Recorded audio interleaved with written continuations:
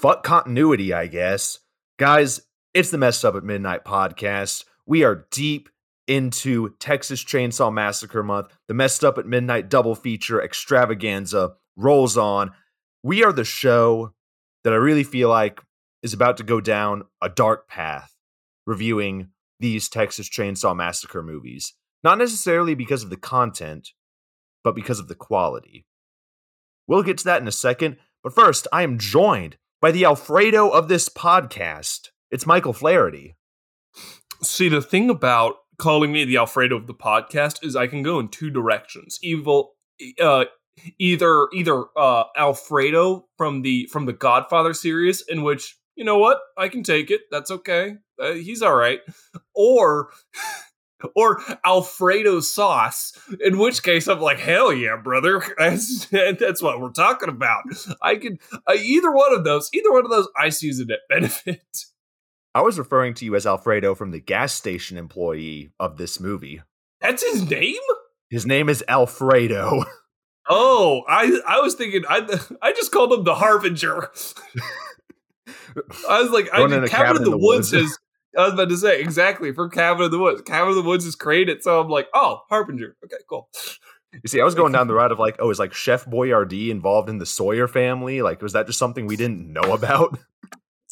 Oh my god, it's instead of Drayton Sawyer's gone off to pursue his chili business, so now Chef Boyardee steps in, and he's just this fat Italian man with like a curly mustache, like in the kitchen, like cooking up a fucking mean bolognese, but with human parts. Dude, well, here's the thing: we can't confirm or deny that Grandpa wasn't a chef back in his days. You know, he's gotten kind of skinny.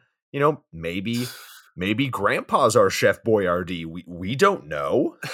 Chef Boyardee looks kind of rough these years. My God, Chef Boyardee looks the worse for wear. If Grandpa's Chef Boyardee, dude, he wasn't eating. He just stopped eating and just went crazy. So and started just craving human flesh. Dude, Grandpa went keto. Grandpa was like, fuck carbs. All I need, ground beef. And you're like, hell yeah. Well, guys, Grandpa being Chef Boyardee aside, we are talking today about Leatherface, the Texas Chainsaw Massacre 3. Now, this movie, it's not good. And if we're going by the pattern, because, you know, the first Texas Chainsaw was an iconic masterpiece. The second one comes and it's good, you know, it's fine. This one comes and it's not good. If we're going to keep going down this downward trajectory, I am scared for my life.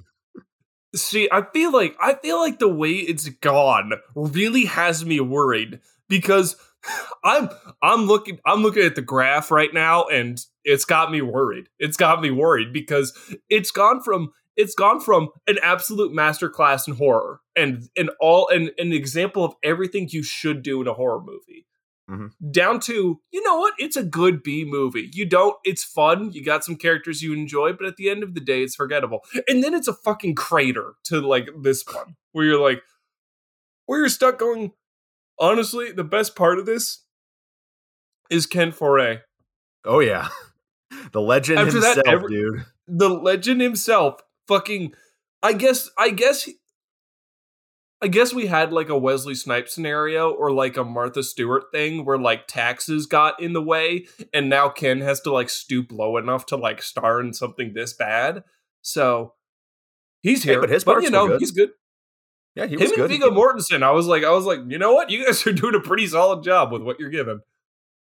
You know, I feel like this movie, it almost falls into a trap of trying to be like other horror franchise sequels at the time. Because this movie came out in 1990. You had many sequels at this time. You had God knows how many Friday the 13th sequels. They were, you know, putting them on a machine, just blowing them out. And then we had Nightmare on Elm Street as well. And the second Texas Chainsaw, they, you know, tried to go their own direction, tried to do something different. This one, it doesn't go in like that vein, and it doesn't go in the vein of like, the first movie. So this one is just kind of falls into this like weird middle ground where it's like, okay, they're trying to be like this movie and they're trying to be like that. They're trying to really fit into what studios were thinking was like, oh, this is what a horror movie is. And it just kind of leaves it feeling really bland, but some hidden gems, to be fair. Yeah, within it. There are hidden moments within it.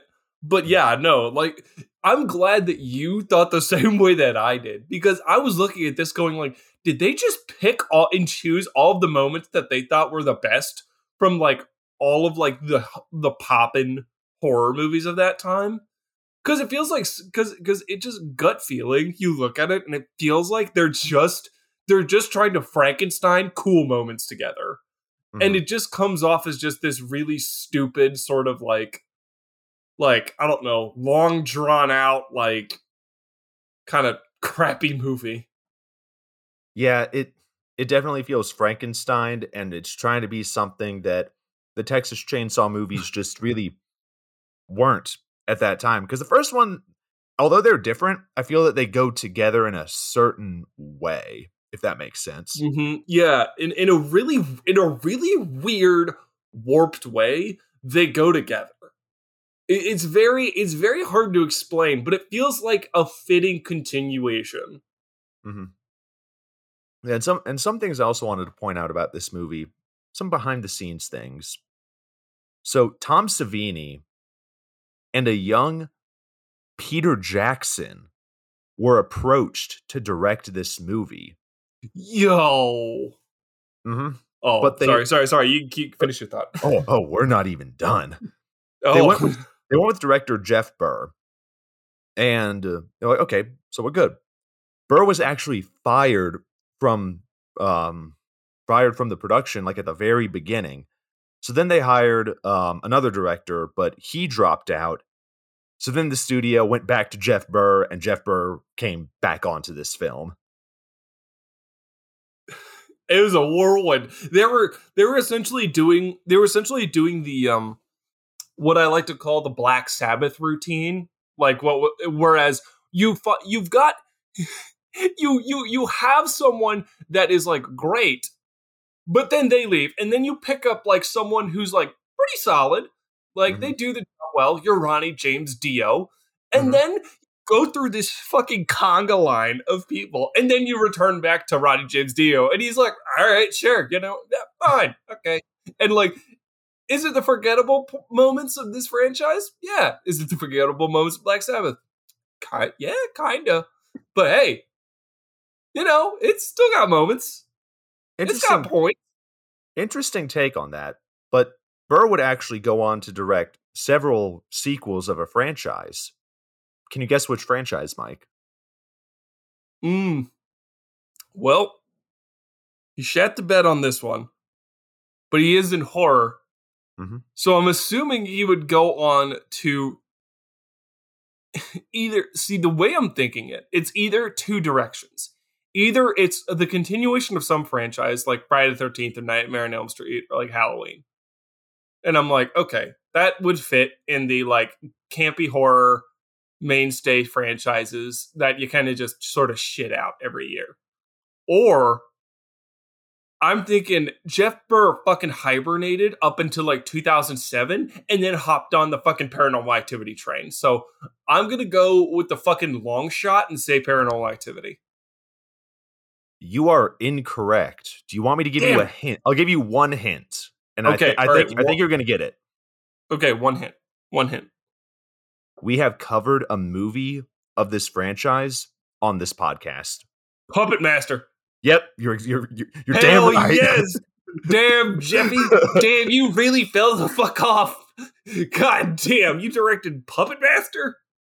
Yeah, he did. And I'm looking at Wikipedia, so if I'm incorrect, I don't know. Deal with it. He directed Puppet Master 4, Puppet Master 5, the final chapter, and Puppet Master Blitzkrieg Massacre that came out in 2018.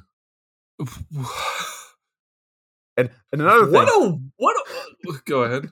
I was going to say, he also directed, I just felt the need to mention this movie because this just sounds awesome. He directed Mil Mascaras versus the Aztec Mummy under a pseudonym. That movie just sounds awesome. What the? Oh, you gotta note that shit down. What the hell is that movie? That's damn. That sounds like a messed up at midnight movie right there. It sounds like a movie we would make up. Exactly. It sounds like one we would make up while like trying to dunk on like Bucky Larson or something like that, or Reptilicus. So what do you think of his filmography there, Mike? It makes sense. It makes sense. It makes sense. Like, that's all I gotta say. Like, I look at that and I go, yeah, you know what? That does sound like the filmography of someone who would direct this movie.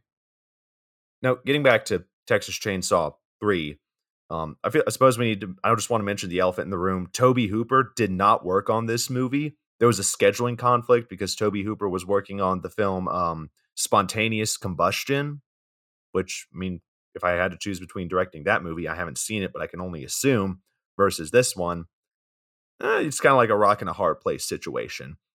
Yeah, So exactly. I don't know.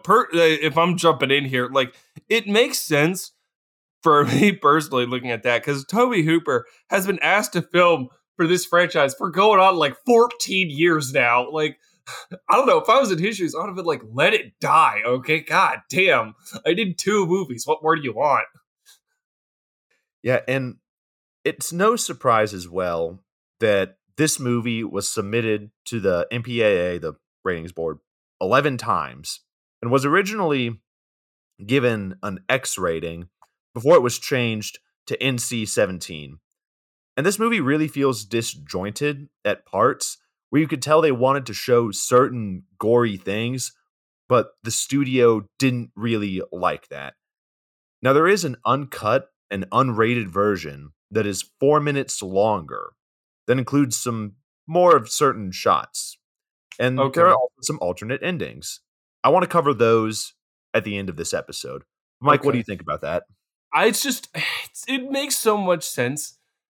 That makes sense because with the gore, it feels so odd, because it feels like you can jump in here and tell me I'm wrong, but like personally, when I hear it feels like with all the gore scenes or the gore potential scenes, it feels like they are just close enough, and then like it's like the production company version of your parents covering your eyes going, nope, you can't see it, and you just like have to sit there and like try and move your eyes around it to go like, oh no, let me goddamn see it. Like, that is what it feels like is going on with the movie, because you see like one thing happen and then nothing else happens, or like it pans over and someone's screaming and you're just like, God fucking damn it, show me what happened. You're like, God damn it. It's like they maybe shot like a chainsaw death like really wide. They're like, hey, we can't use that. So they just like cropped it in to where you can kind of, and you're like, if you could just scale out like maybe 1 to 2%, maybe I could see the chainsaw wound, but you can't. Yeah, exactly. I'm just, yeah. I just looked at that, and the fact that the production company kept on like telling them to like hamper it down really makes sense. It really makes fucking sense. So now let's get to the ever important question of this podcast. Mike, if this movie were a drink, what would it be and why? See, I'm actually going to do something that I feel like we haven't done before. I'm stealing your thing from Nicolas Cage month. Okay. Texas Chainsaw Massacre is a beer. Different shades of beer, but at the end of the day, it is a beer. Texas Chainsaw Massacre 3 feels like a homemade beer that went wrong. Like, you sit there and you get it's like the thing where it's like you get the beer making kit for your birthday or Christmas or whatever, and so you go, I'm gonna take a shot at it, and you do it and it does not work. But you taste it and you go, I mean, it'll work. so I could probably tough it out. And so you sit there and just like kind of like hook it down and just kind of really try and like work through it. That's the first part. That's the base right there. Okay. For Texas Chainsaw Massacre 3, also, I wanted to sit there and say, for Texas Chainsaw Massacre 2, I said brandy. Because, it's a after dinner digestif, aperitif, or whatever goddamn teeth you want to call it. It's that really played into the fact that the movie had a huge food surrounding to it. Not dissimilar to like the vegetarian message that they had pushed the past two movies. Mm-hmm. This one feels like it understood the assignment, but still managed to fuck it up. So instead of brandy, we're gonna go with moonshine, because they understood. They're like, okay. We're gonna go. Okay, so it's something about cannibals. We can do something like that, but it is out in the woods, so we'll go with moonshine. And you're like, okay, I get it. And they go, but we need a spice, so we're gonna make it like a cinnamon moonshine. And you go, what? No, what the hell? Why? We don't need Viggo Mortensen in this. We don't need a golden chainsaw. We don't need all these extra bits. You just need Leatherface. You just need one of the Sawyers, and then you need the final girl and the guy. That's what you need. After that, you have yourself a Texas Chainsaw movie. But no, they threw in this extra bit with like the pervy guy at the gas station with a swamp and like all this extra shit that just confuses you. That leaves you going, why? So that's my piece with the cinnamon fireball. Not the cinnamon fireball, cinnamon moonshine. Okay, so we got beer, cinnamon moonshine. So we got like a homemade beer and cinnamon moonshine. Yeah, those are the two big ones. But also, it's got that 90s bit to it that I feel like is really easily picked out in early 90s movies. You know what I mean? Mm-hmm. Like certain early 90s movies you can sit there and look at and go, this is an early 90s movie. So with that cinnamon moonshine, we're going to sit there and throw in like a nice cool surge to wash it all down. You sit there, you drop your cinnamon moonshine into your homemade beer, you hammer that down, and then you wash it all down with just a wee bit of surge. And you got yourself the Texas Chainsaw movie. I never thought we would be using surge in any of the cocktails for the Texas Chainsaw movies. I'm with you, but I have a question for you. The homemade beer, like what flavors? Like what? Like how? Like would it be like would it be like a bad IPA? Like how hoppy would it be? Would it be a Pilsner? It would have to be like a really light American style lager. There's no way that it can be something that has depth and sophistication.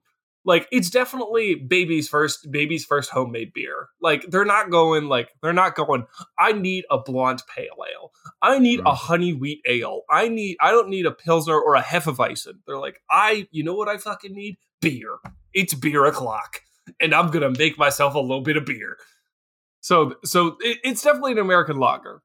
Because it's not trying to be sophisticated or have depth like the other two movies did. They're just trying to get cheap thrills out. So an American lager is definitely it. I like that. I really do. The surge kind of threw me off, but like up until like the homemade beer, like and cinnamon moonshine, I was like, yes, I am with you. Like I'm here. The surge, okay, live your life, queen. So absolutely snaps all around. So listen, you and I, like you say that the Texas Chainsaw franchise is beer. I think I'm going down the route of moonshine. So the route I went with this one was this movie feels watered down. It seems like there were some cool ideas, other Sawyers, an actual big studio behind it, but it really just kind of fell flat. And I really think that this movie could have been good or at least fine like the second one. So I didn't go, all crazy with this one. So I'd like to present the Texas Chainsaw Massacre 3 Summer Iced Tea. Oh, So go ooh. so go get some moonshine. It can be Mhm. cinnamon. Hell, combine me and Mike's drink. Hell, for the sake of simplicity, cinnamon moonshine. That way you can try my drink and then you can also try Mike's drink. Cinnamon Ooh, moonshine. There we go. Unsweet iced tea. A better drink would have unsweet. sweet. A better drink would have sweet tea. You know, Mm, we're both from Georgia, so we can agree with that. But this yeah. drink it's not a better drink. Now what you're gonna do is go get a good chunk of ice. Like those like drinks that are like filled to the brim with ice. Do that with this one. And then just take the drink. So you got your cinnamon moonshine, unsweet iced tea. Now take the drink and just leave it in the sun. Let the ice melt. Let it water down a good bit. You can leave a little bit of ice in there, but it has to be like mostly gone. And yeah, that's this movie. That's I love the caveat where it's just leave it out in the sun till it pretty much fucking melts and just becomes a watered down mess. Because I feel like that's what they did with this movie. I really do. I feel like they just took it. They had the ingredients. They added something extra to it that was completely unnecessary, and then they watered it down. And you're like, oh, Mhm. good, good, great. I love it. I love it when movies take more than they need and then don't deliver accordingly. I really think both of our drinks embody this film really well, though. Because the Yeah. home you if you said like, "Hey, I prefer Mike's drink," I would be like, I see that. I agree with you. If you prefer my drink, Hmm. okay, yeah, I agree with you. Like, I just think Yeah, like I exactly. really feel like both of us did a really good job of coming up with a drink that embodies this film really, really well. Yeah. So, guys, if Mike, if you're done, let's get in. Oh, I'm If you're done. done, I'm done. Yes. you're all done. Yeah. He is good. He is ready to talk about this movie. I'm raring. I'm raring to go. Put me in, coach. Like a JV football player, we're both just wanting to get put in when we're down 0-48. Let's talk about the Texas Leatherface, the Texas Chainsaw Massacre 3.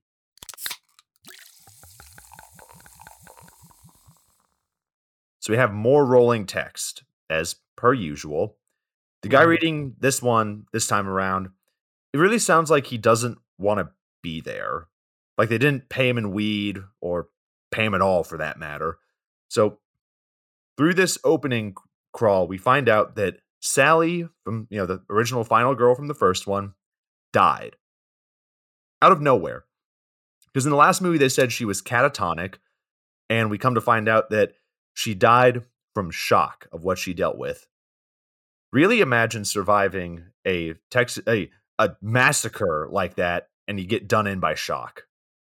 That's bro. That's when you sit there, turn, look at your body in the mirror, and just go, "You son of a bitch." We survived all of that, and now you're throwing in the towel? You son of a bitch. He was like, "Damn, that You're sucks." like, we went through hell, went full fucking animal instinct on this, came out fucking alive, surprisingly. And now you're choosing to call it quits? Fuck off. God damn it. But no, I get that.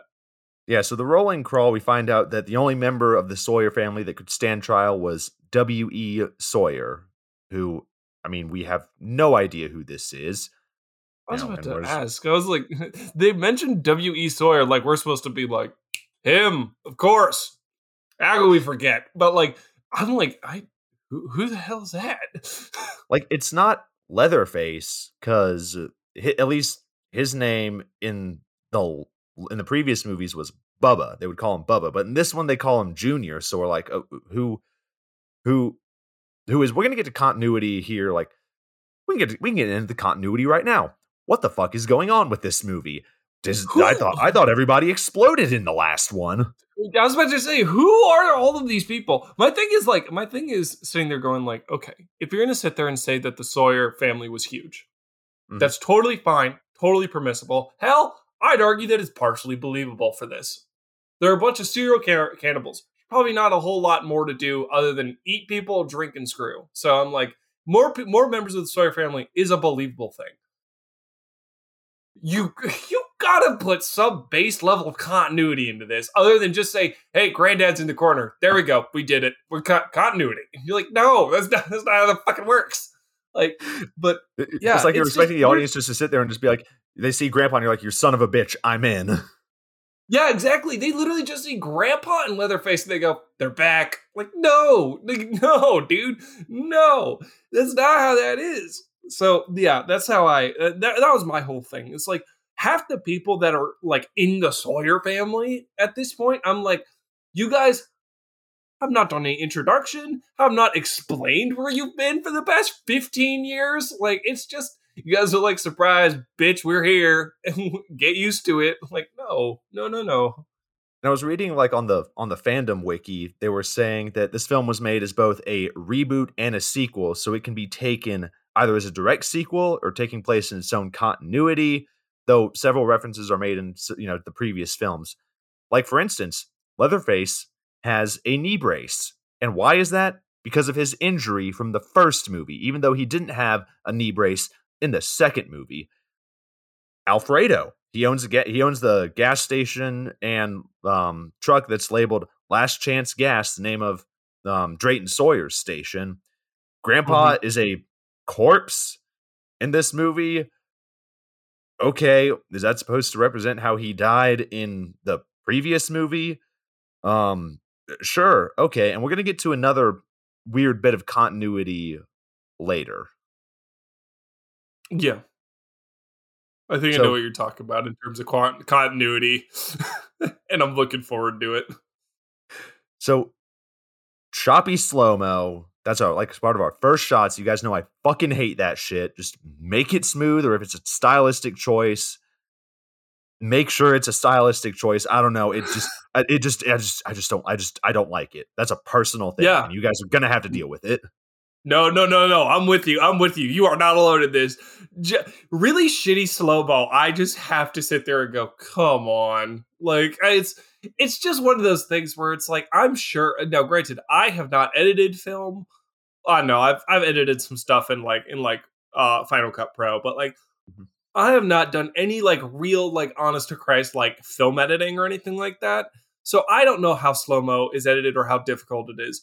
But for the love of God, just put some effort into making it smooth. Like, come on. Like, it's just I don't want this shit to look like a fucking flip book that's being ran by a spazzy kid. Like, just let it fucking just put some effort in, make it smooth, and we're all good. We are all kosher.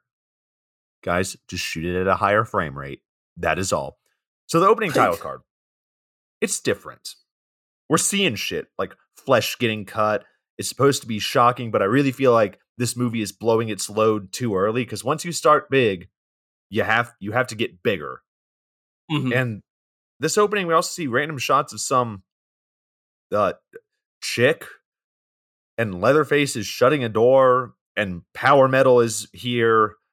Okay, what? Yeah, for If you're trying to some like, reason. Go go ahead. ahead. Go ahead. No, you got it. Okay, all right, all right, all right. So, for some fucking reason, this movie, I mean, granted, some of it is a kind of a banger. I'm not gonna lie. I will make that concession. But there are so many moments where it's like where it's like there's like this chase scene and like you just hear like the equivalent of like Last by Nine Inch Nails like blaring in the background and you're like you're like I know that realistically I should be like all about this, but I'm not for some reason. And this feels wrong. This feels wrong. It was actually this movie that introduced like it made the '90s the '90s. Yeah, exactly. It was the first movie to sit there and be like, strap in kiddos. You guys ready for Kyle Core?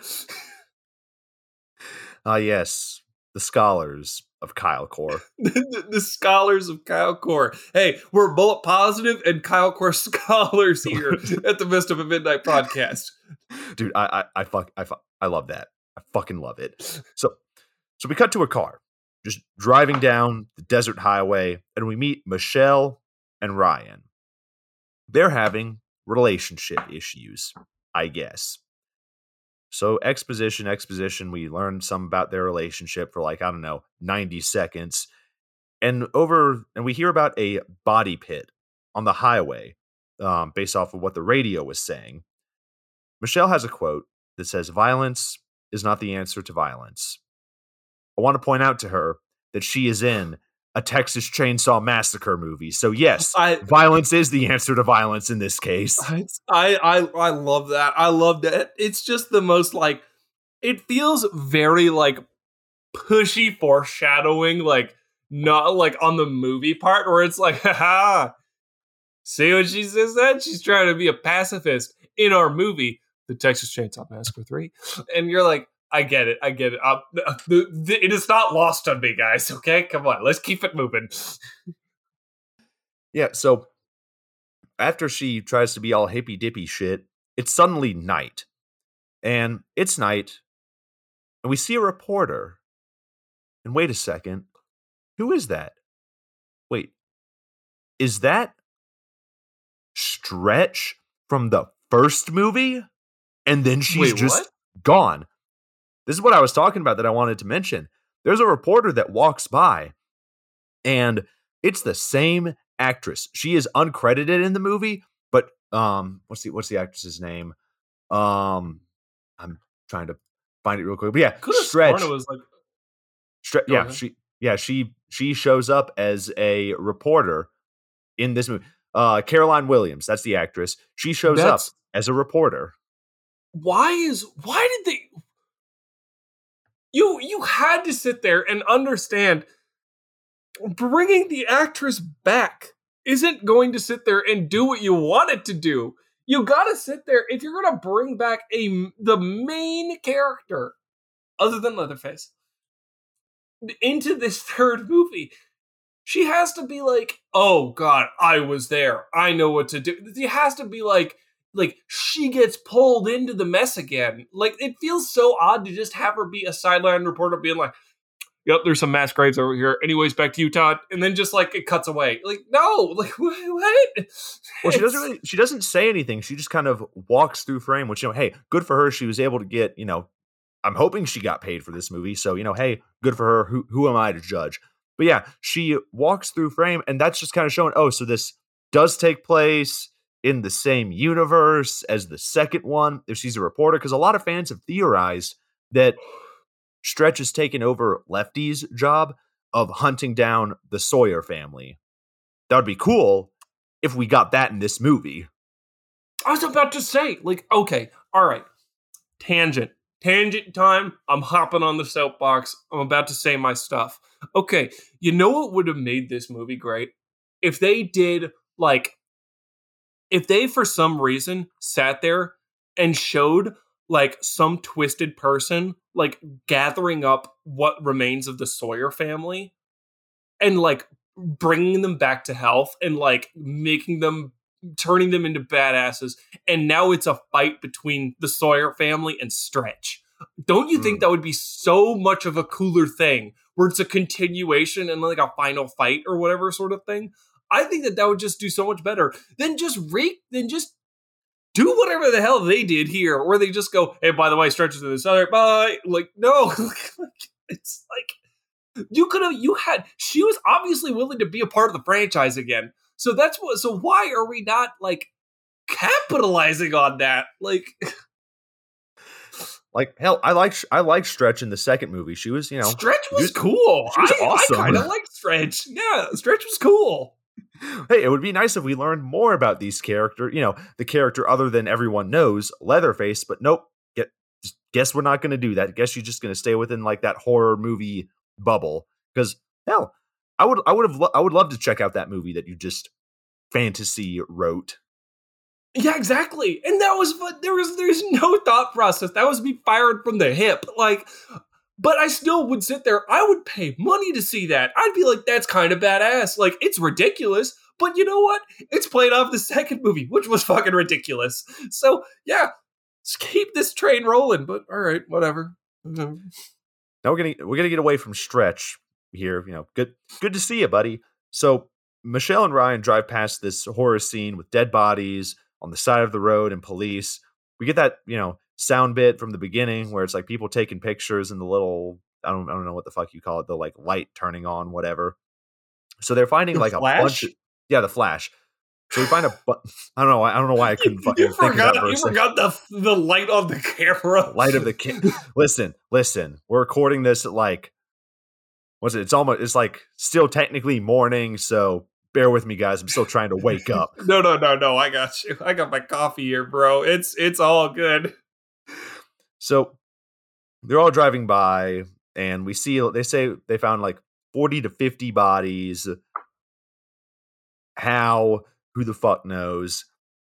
So we cut to the couple, and they're talking with the sheriff. They're driving from LA to Florida, so okay, that explains why they're in this car. The sheriff says some yee type shit, I guess. I really couldn't fucking tell you what he said. And yeah. they drive through the night, and we cut to the next day, and they're still in Texas. Still near everything, too. See, yeah, this part this part is where I'm like, okay, all right. See the initial one where they're driving and it's night and they're still in Texas. I'm like, okay, that I believe. I'm like, yeah, Texas is massive, so I'm like, that's okay. Fucking 36 hours? No, your ass is not in Texas anymore. Hell no, don't try me with that, okay?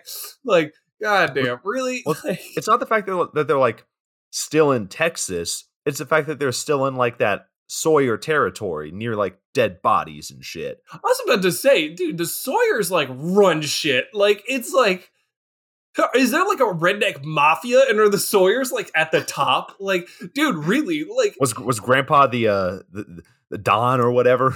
Oh yeah, Don Grandpa, Don Grandpa Sawyer.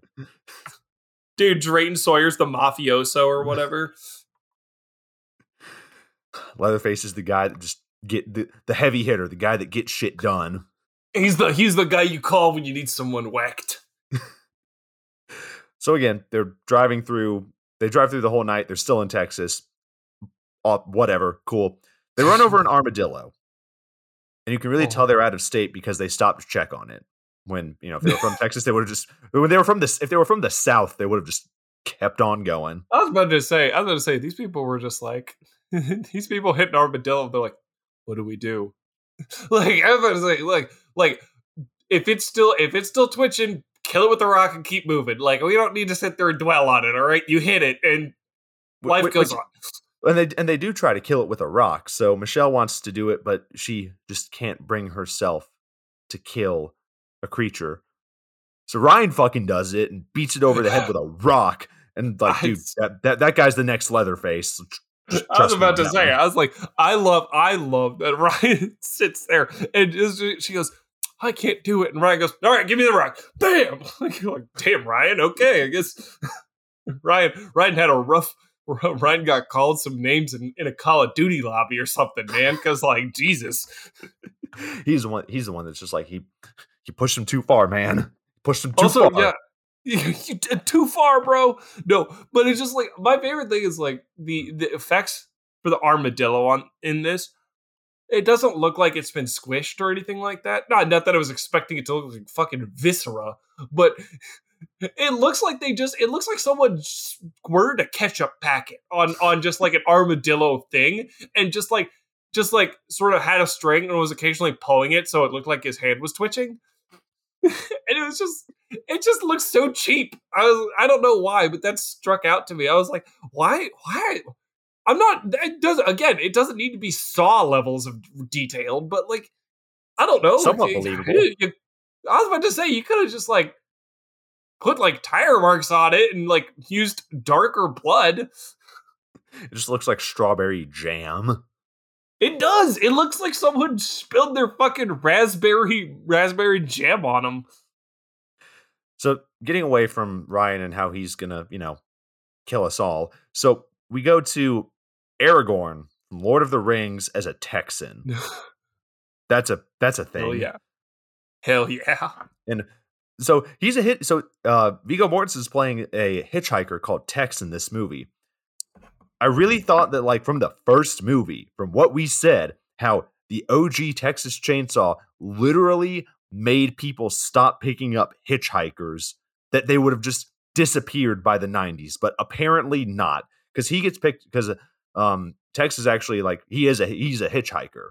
Why were they still doing that? Yeah, it's again.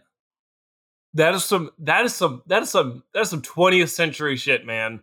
Like that is some 20th century shit. Like, bro, if your ass is still hitchhiking in the year of our Lord 2022, you are asking you're asking to get murdered. Like flat out straight up without a shadow of a fucking doubt. You are asking to be fucking killed.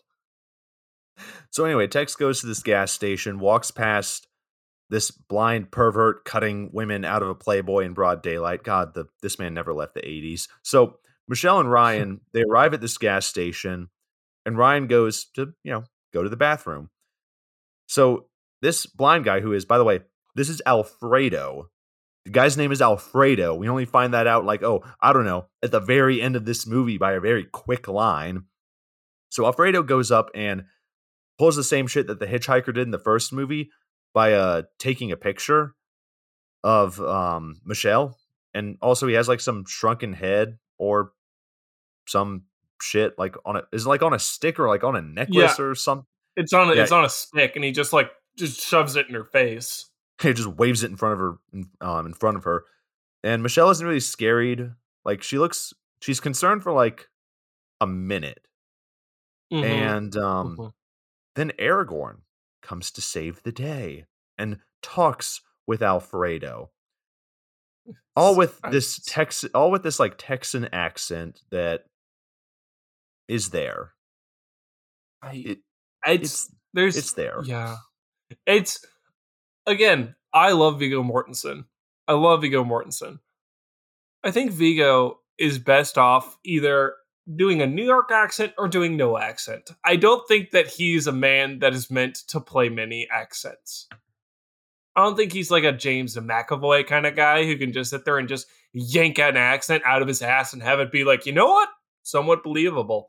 It's just, he does it and you go, yeah, that's, you're doing an accent all right. To be fair, this was one of his like first early movies. So I was about to say, this is before he did anything. I'm willing to cut some slack there, but not. Yeah, it's an accent. So Tex comes and flirts with Michelle and says things.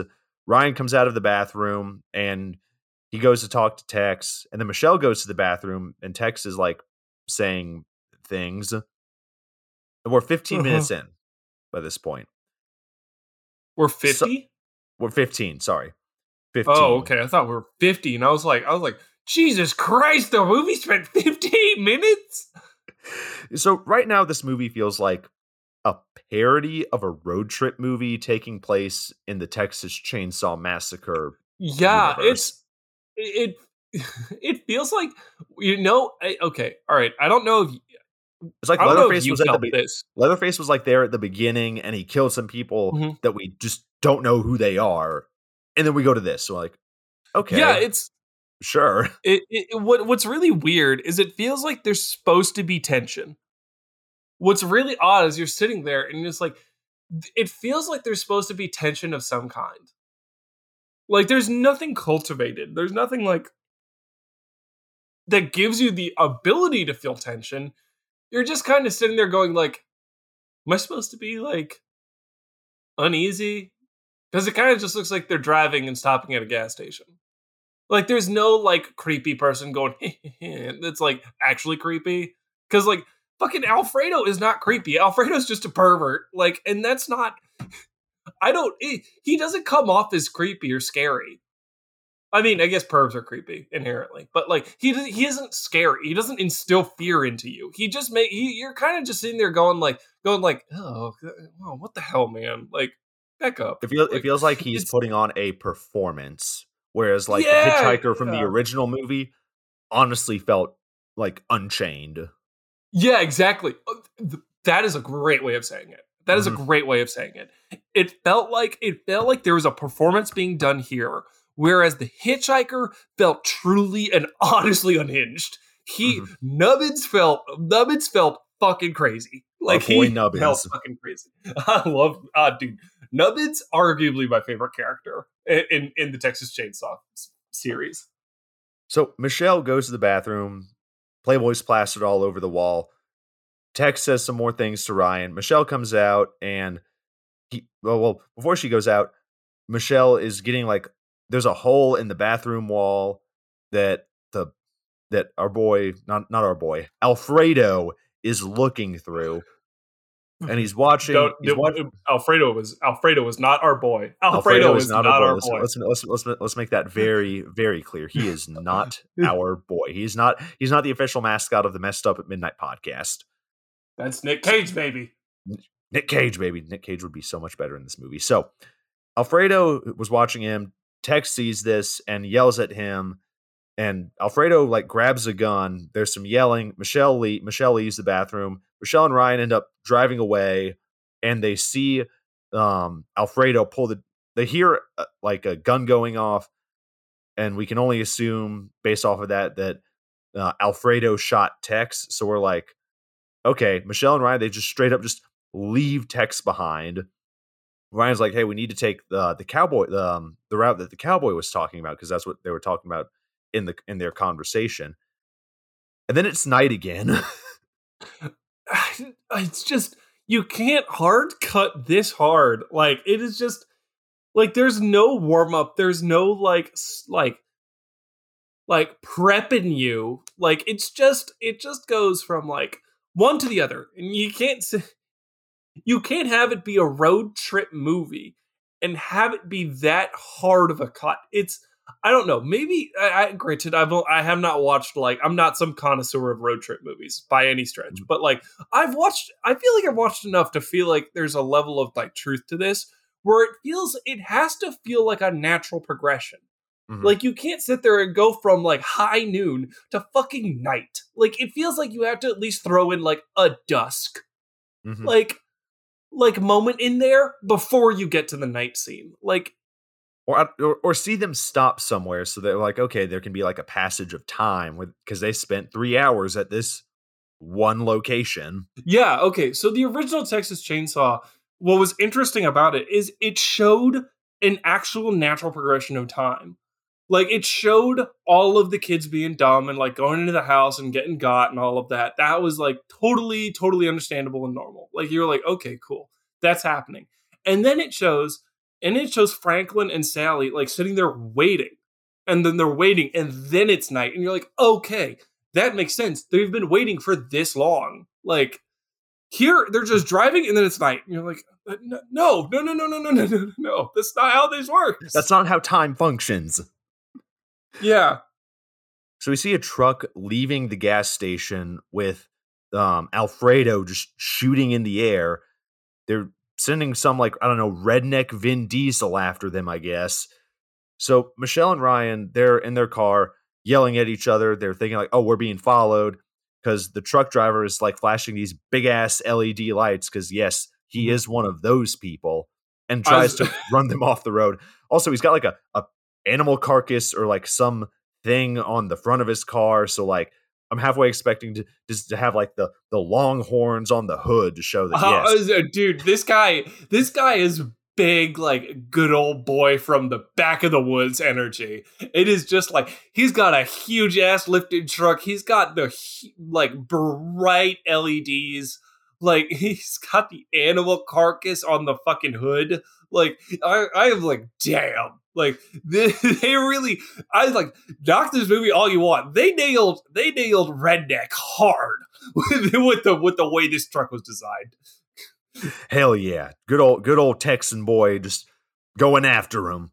So they throw so this Texan, so Big Texan, whatever his name is, throws a carcass onto the hood of Michelle and Ryan's car, and it ends up breaking their windshield.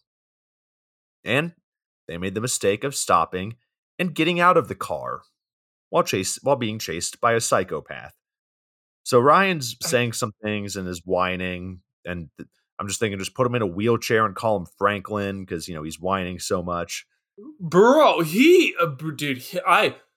whines My God, does he whine. And also, he's the guy who plays him, not the best actor, I gotta say. Considering you've got people like Ken Foray and like Viggo Mortensen, and the dude who played Leatherface is good enough. He's passable. Mhm. Like, since you got them in the fray, it really is apparent. Because like, dude, he kind of sucks because his acting is just always like, I'm done with it. Michelle, like her name's Michelle, right? Yeah. Mhm. Yeah, okay. So he's like, Michelle, I need the light. I'm really sick of this. And you're like, it sounds like an NPC in a video game talking. Like there's no emotion, just a lot of like one-liners. Well, this guy, the actor, I'm getting his name here, William Butler. He's actually been in a couple of horror movies. He was in Friday the 13th, Part 7, The New Blood, and Oh was also God. in the 1990 version of Night of the Living Dead. So Oh, take with good. that The what one that you will. everyone knows. Like I said, take with that what you will. So Ryan's changing the tire and is tightening it with his hands. I guess he's got massive grip strength.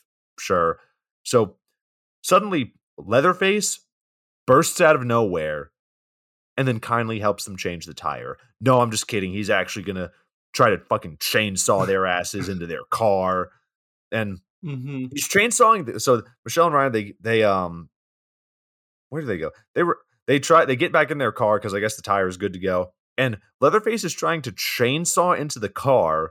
And I don't know what the fuck material the car was made out of, but it does not break like it did in the first movie. Or in the second movie, sorry. Second movie, yeah. The second movie, Leatherface just like tears the door off its hinges with the chainsaw. It is so effective. But like this one, it is just that is some good old fashioned American steel, baby. Because like it ain't going nowhere. Like it is just getting like nicked and bruised a little bit. Like also, I don't want to like knock Leatherface's logic here because like Leatherface is one of like three people who are like pretty passable in terms of like how well they do their character in the movie. Granted, no one does a character well, but like just in terms of top three, Leatherface is one of the top three. Like, but like I feel like it'd make more sense or be scarier if Leatherface tried to like attack the driver's side or attack fucking Ryan's side of the door and like gore Ryan or something like that. But instead, Leatherface is just going to town in the trunk. So you're kind of left going like, okay, I guess. All right, yeah, sure. I can tear the trunk apart, dog. It's like a demolition derby. Let's talk about Leatherface's design. The mask is different, which I mean, I'm all for like trying to change things up, see what works. I thought it was fine. But they also gave him, like I mentioned, a knee brace as well. See, the knee brace I'm conflicted about.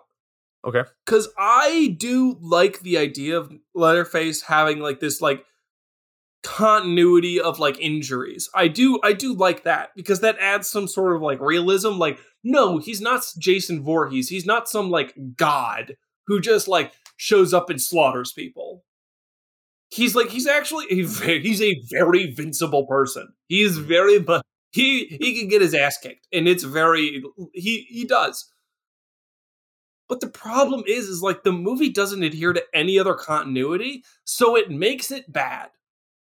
Because I feel like if Texas Chainsaw Massacre 2 had a knee brace, I feel like we'd be praising it. I really do.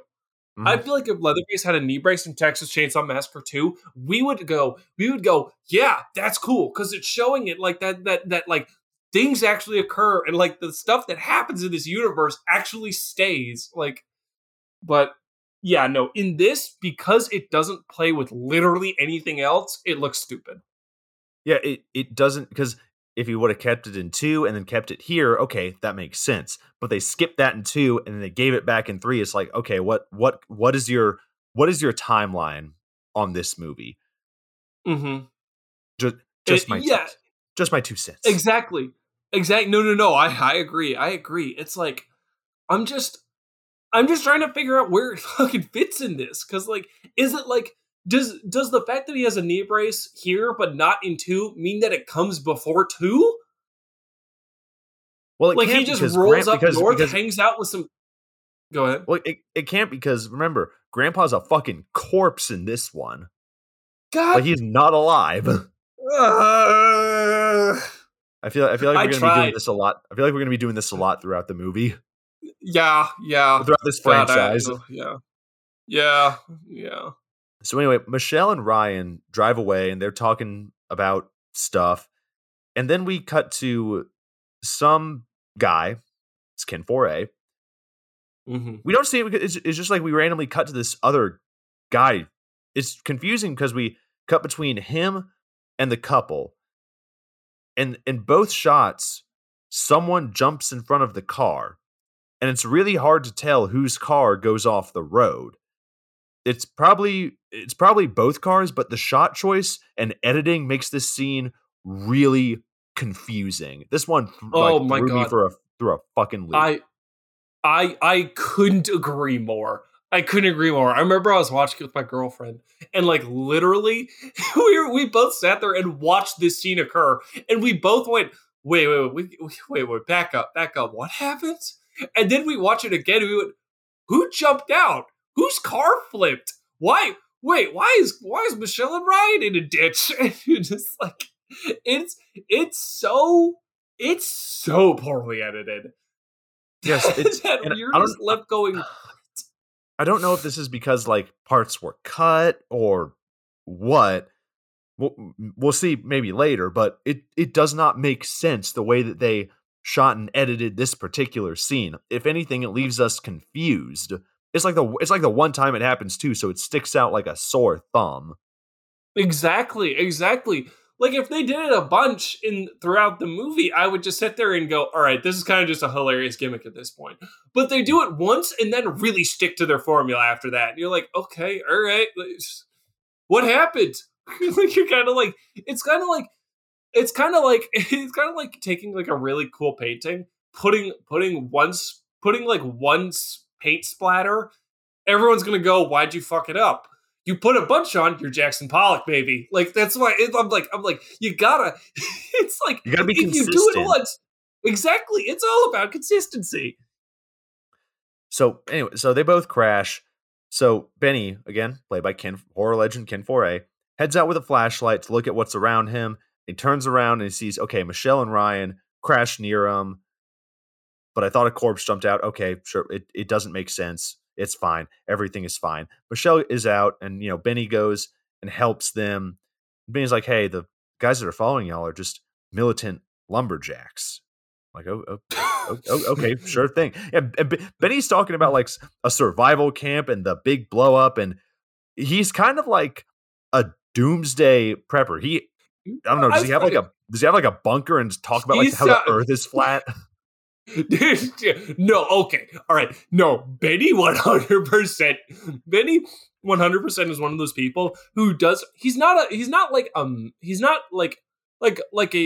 MAGA person conspiracy theorist where it's like he's like, we gotta take the government back because they're attacking us. He's more just like he's one of those isolationist doomsday preppers where he's like, I just want to look out for my family and friends. Everyone else could go away because the Earth is flat and Zion's in Antarctica. You're like, okay, all right, man. Why don't we back up? All right. Benny seems like you can have a very normal conversation with him, but then he mentions the fact that, oh yeah, by the way, I have a bunker. And it's like, that's the only thing you can really remember. Like you can have like the nicest conversation about like, hey, did you watch the big game this past? I was like, oh yeah, I did. I really think that the Falcons are doing a great job with. And then it's like you're talking with them. It's like, oh yeah, by the way, I'm going to go stock up my bunker. That's what I'm doing this weekend. And then you just leave that conversation, forgetting about everything you talked about, other than the fact that okay, he's got a bunker. It's a very sane conversation up until he'll throw in like you throw in like oh yeah, I went to Walmart to go grab some groceries, gotta stock up for the week. And he's like, oh, I know what you mean. I had to stop by Costco and really just, I had to load up. I spent like $600 and you just go, how? What? How? Like, go stock up with dried beans. Like, why? What? Why? He's like, that doesn't make any sense. What do you mean? You had to talk about beans? He's like, oh yeah, prepping for the end of the world. you know how us bunker guys are.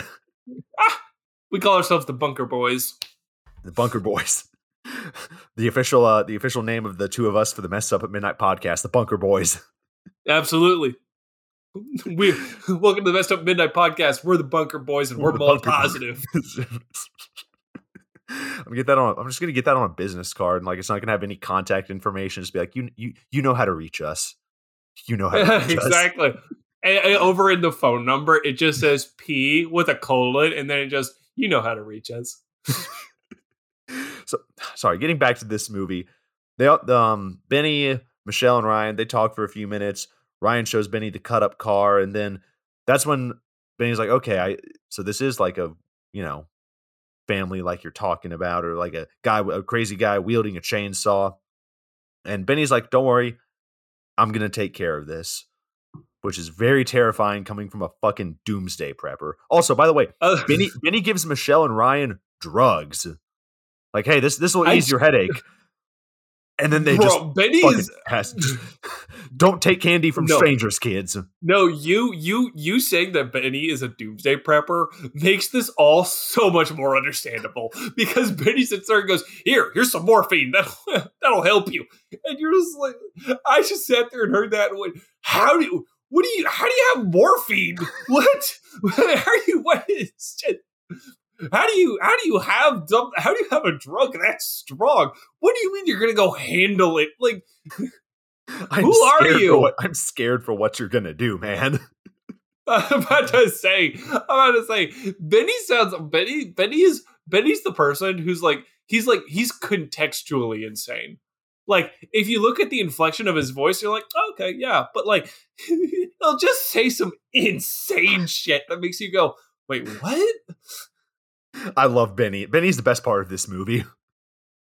Oh, yeah. Benny, well, the best part is Benny doesn't make jokes or, like, act silly. Benny just says crazy shit.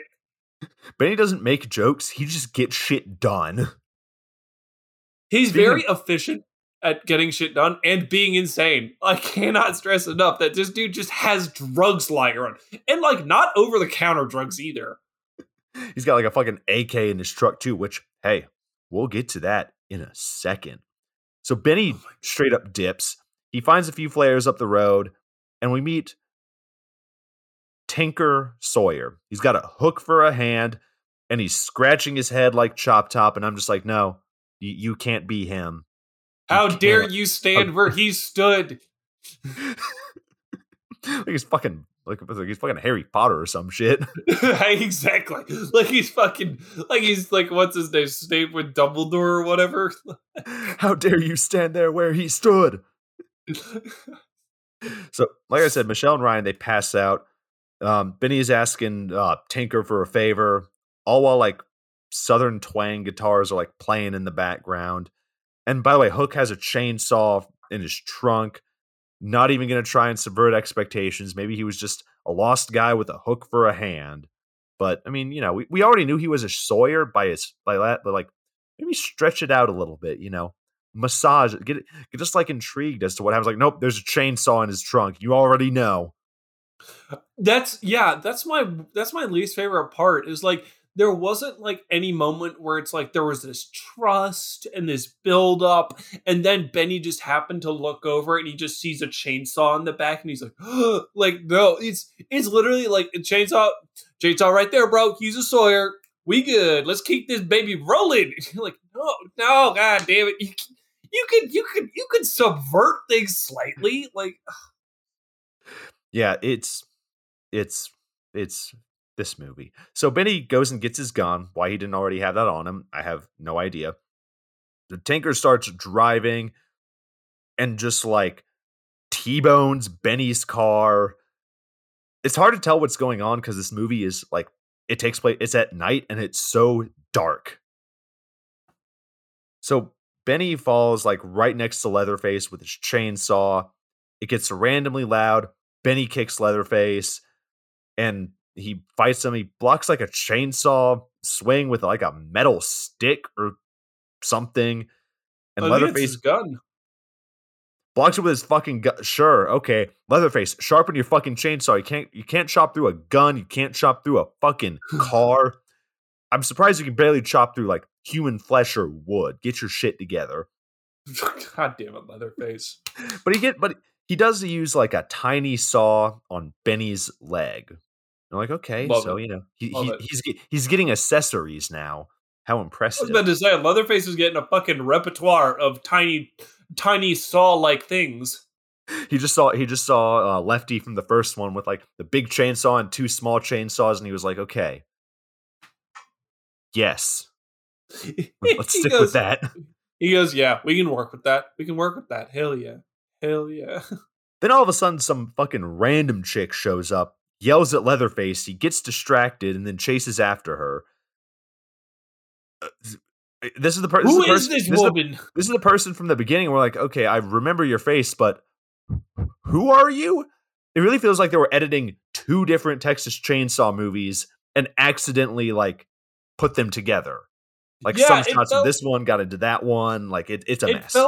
It felt like a whole like another Texas Chainsaw movie was going on, and the end of that Texas Chainsaw movie was the like halfway, just like a quarter of the way, whatever it is of this movie. It's just so odd, so odd.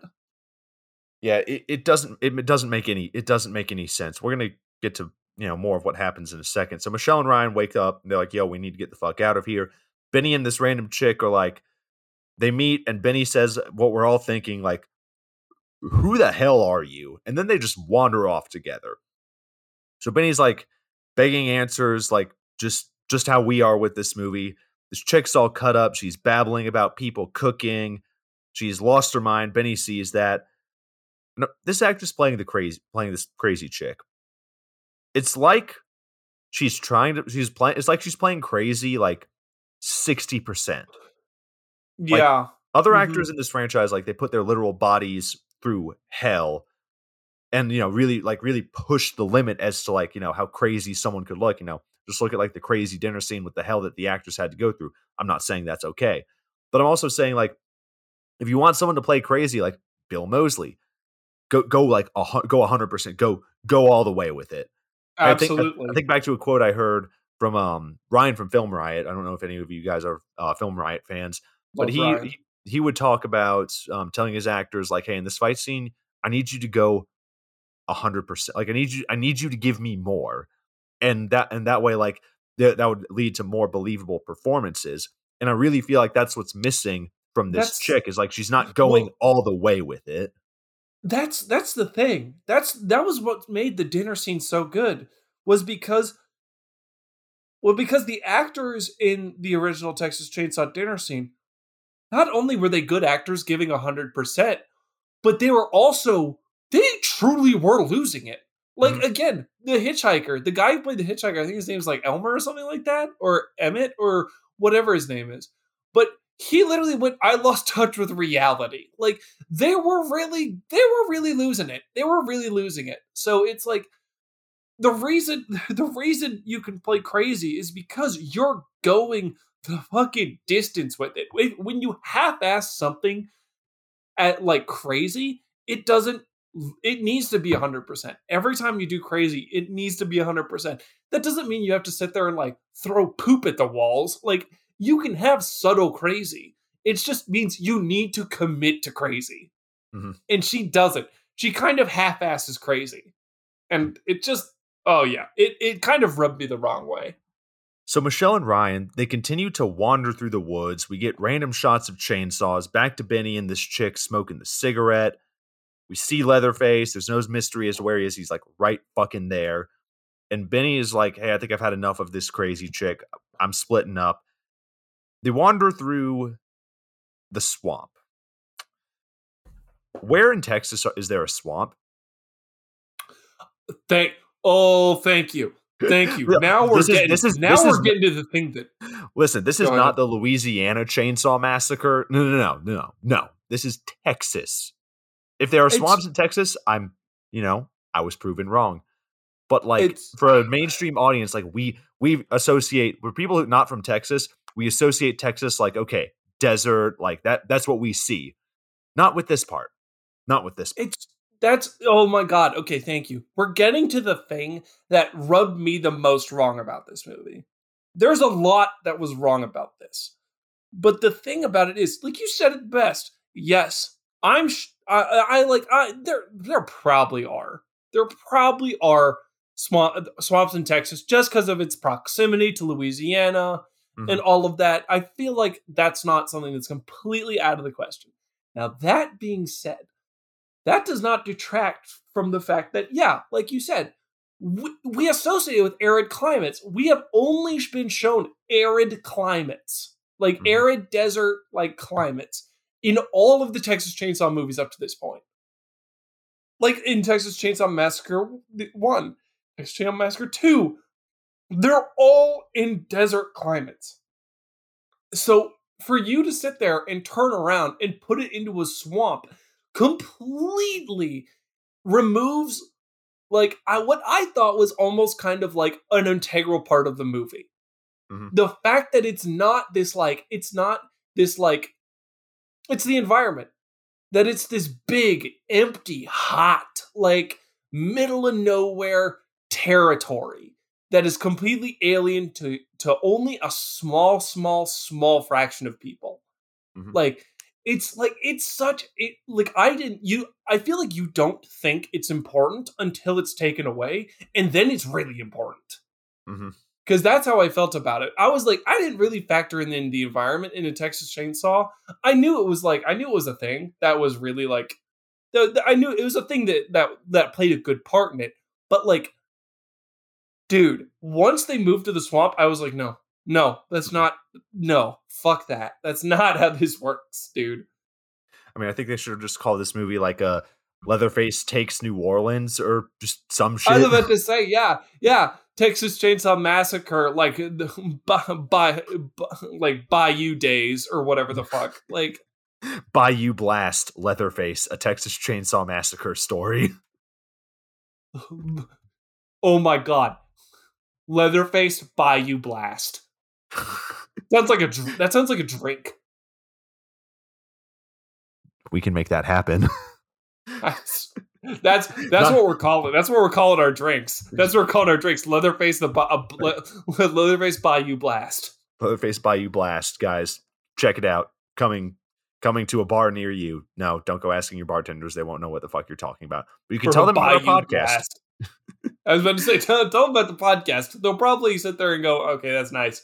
But hey, we may get one who's like interested. So we go back to the crazy chick who sees just a chainsaw hanging somewhere in the woods. Oh shit, Leatherface is behind her. And he just kind of like squeezes her throat softly and chokes her out. And then she gets chainsawed. God, I really wish I gave a shit. And yeah, it's so inconsequential. So inconsequential. It does not prove a damn thing. So Michelle and Ryan wander through the woods. Leatherface like waves his chainsaw around, chases after them, and then Michelle and Ryan are running through the woods, but Ryan's leg, it's caught in a bear trap. Potential for tension, like she's got to go back, got to undo the bear trap, go, come on, we got to get out of here. Nope, she just dips. It's so weird because it's like Michelle turns around, contemplates, runs a few feet, stops again, turns around, watches Ryan get chainsawed in the chest, and then just continues just to haul ass, just running away. I gotta say, hats off to this movie because I didn't expect it to go in that direction. I legitimately was like, oh, okay, cool. This is how they build tension. You know, she goes back, she struggles with it, barely misses the chainsaw, and they both start running. Or worst case scenario, she like opens it up, Ryan gets gored in front of her, and then she breaks off into another chase. She just dips. She's like, fucking, you're dead. And she just like keeps going. Let us not ignore the fact that Leatherface, I guess, is like, I don't know, a hunter, like Bear Grylls or some shit, like some wildlife expert that just has traps laying around the entire swamp. So Yeah, I don't it's fucking like know. Good for them, I they have guess. this. They have like it's. I guess they're trying to sit there and like do the whole thing where it's like it's the other Sawyers that are like big like hunters and like they hunt people for sport and stuff like that. Hmm. Which one goes completely against the Sawyers because they're not hunters; they're just killers. Hmm. Like they don't hunt people; like they sit there and just lure them in and kill them. Like simple as that. But like also like if Leatherface is the one doing it, like Leatherface is canonically mentally disabled, so like I I highly doubt you'd give a mentally disabled person the ability to work a bear trap. Like it's that feels like a very dangerous idea. So it's like it just it feels very incongruous. It feels very incongruous because like again, Max, like you can correct me if I'm wrong, but like it hasn't it felt like the Sawyers have all sort of played a very specific role. Like Drayton has been the cook, Leatherface has been the killer, and like in like either Chop Top or like the hitchhiker have always been the people that lure them in. It feels Hmm. like an assembly line of sorts. It makes But sense. like exactly, it makes sense. Here it's just like BT dubs, bear traps, and like Leatherface is hunting him down. And you're like, what? Like, okay, like We'll get more into the that it Sawyer just doesn't family. feel right. We'll get more into the Sawyer family dynamics later for this movie's dinner scene. But let's go to Michelle, who does what all these people do and breaks and enters into a stranger's house to Oh find, my god.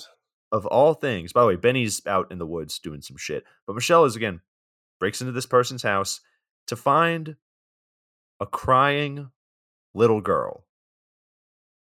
Okay, we're doing something. We're doing something different. We got a small child. What's going to happen? So Michelle sees this, girl and follows her, talking to her. So Michelle follows the little girl into the bedroom. Michelle is asking like, "What's your name?" And the little girl who has this doll shows her the doll and says, "This is Sally." Okay, sure, a nice little throwback. I like that nice little touch.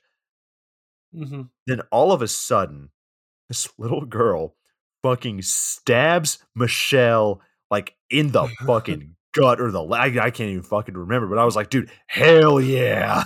That's That's metal. that was awesome because I sat there. That was such a left turn. I was. I'll tell you what I was expecting. I was expecting Leatherface to be behind her. Hmm.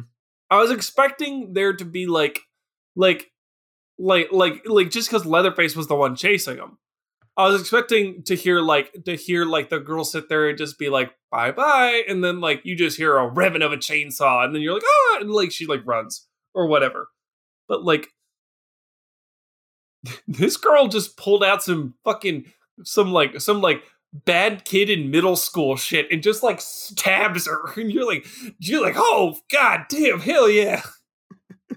And ooh, I did not know this, but I just looked up the little girl, and she was also in Friday the 13th, Part 7, similar to how Ryan was, Oh yeah, her and Ryan are homies. but she was also in Barb Wire. No, the fuck she wasn't. Was she in Barbed Wire? She was in Barbed Wire as Spike, whoever the hell that was. I was about to say, who's Spike? Hell, dude, hell if I know. But no, Dude, nice little connection there. dude, I love that. I love that I love that we always it feels like these shitty movies interconnect themselves. Doesn't it? Like Somehow, it feels some we're way. not even we're not even trying to sit there and be like, "Oh yeah, so this connects to this and that these actors were in this." Like no, we're just like, "Oh, this would be a cool movie to cover." And by fucking happenstance, you're like, "Oh, this movie that we covered, they're in it." And you're like, How? all right, how? So after she stabs Michelle, Tex comes out of nowhere, which, big surprise here. He is a Sawyer. Mm-hmm. Okay, sure. That works. And to give her some credit, I was creeped out by the girl. Good for her. I think she did a really good job. Yeah. So the last chance gas comes up. The last chance gas truck that comes up.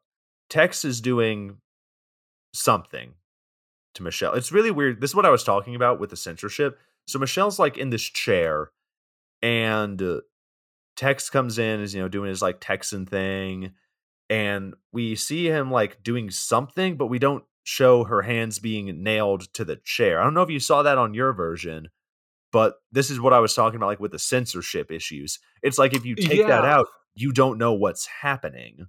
Like how is she No, in what? this? How is she in this chair? Yeah, he gets. Yeah, you see her get put in the version that I watched. She gets put into the chair. He like sets up the nail, and then it pans to below, and you see the nail go through the chair. Mm-hmm. Like, and I'm like, okay, all right. Again, the exact like both of our points are proven. You're like, okay, you're showing just enough to where you're like, oh, and then you get the Hollywood movie company like shield your virgin eyes, child thing, where it's just not going to show you it going through the hand. It could be a rubber hand for all that we care. Just something that's going through and making you go, oh, like that's what we want. That's what this like. But again, yeah, they show the setup and then they show the aftermath. They don't show the actual bit that we want. Mm-hmm. Yeah, it really confuses you, like we were mentioning with the car crash scene earlier in the movie. This feels like the nail in the hand scene feels like that, but on a much smaller scale. So Michelle is begging for mercy. They talk about feeding Grandpa, and they show Grandpa, who is immune to explosions, I guess. I don't fucking know. I was about to say, like, Grandpa can't. Whatever Grandpa did, you know what Grandpa did? Grandpa definitely did the fucking Robert Johnson like meet the devil at the crossroads bit, where he just sat there, just went up to the devil, and the devil went, "What's your wish?" And he goes, "I want to live forever," for some fucking reason. Well, I think he is dead in this movie, but they just have his corpse. He is canonically dead in this movie, but like the fact that his corpse looks remains as good as it does. like it's just the fact that his corpse not even looks as good as it does is there. The fact that it's there is just because again, I feel like Toby Hooper really, really tried to like sort of like inadvertently end his franchise. Do you feel that? Like in the second one? Yeah, because like Leatherface gets a chainsaw through the stomach and gets blown up. Drayton Sawyer gets blown up. Lefty gets blown up, cutting off the Sally and Franklin like timeline. Grandpa gets blown up, and like the last person that gets killed is Chop Top. Like it feels like he kind of sat there and like Toby Hooper nice kind of like.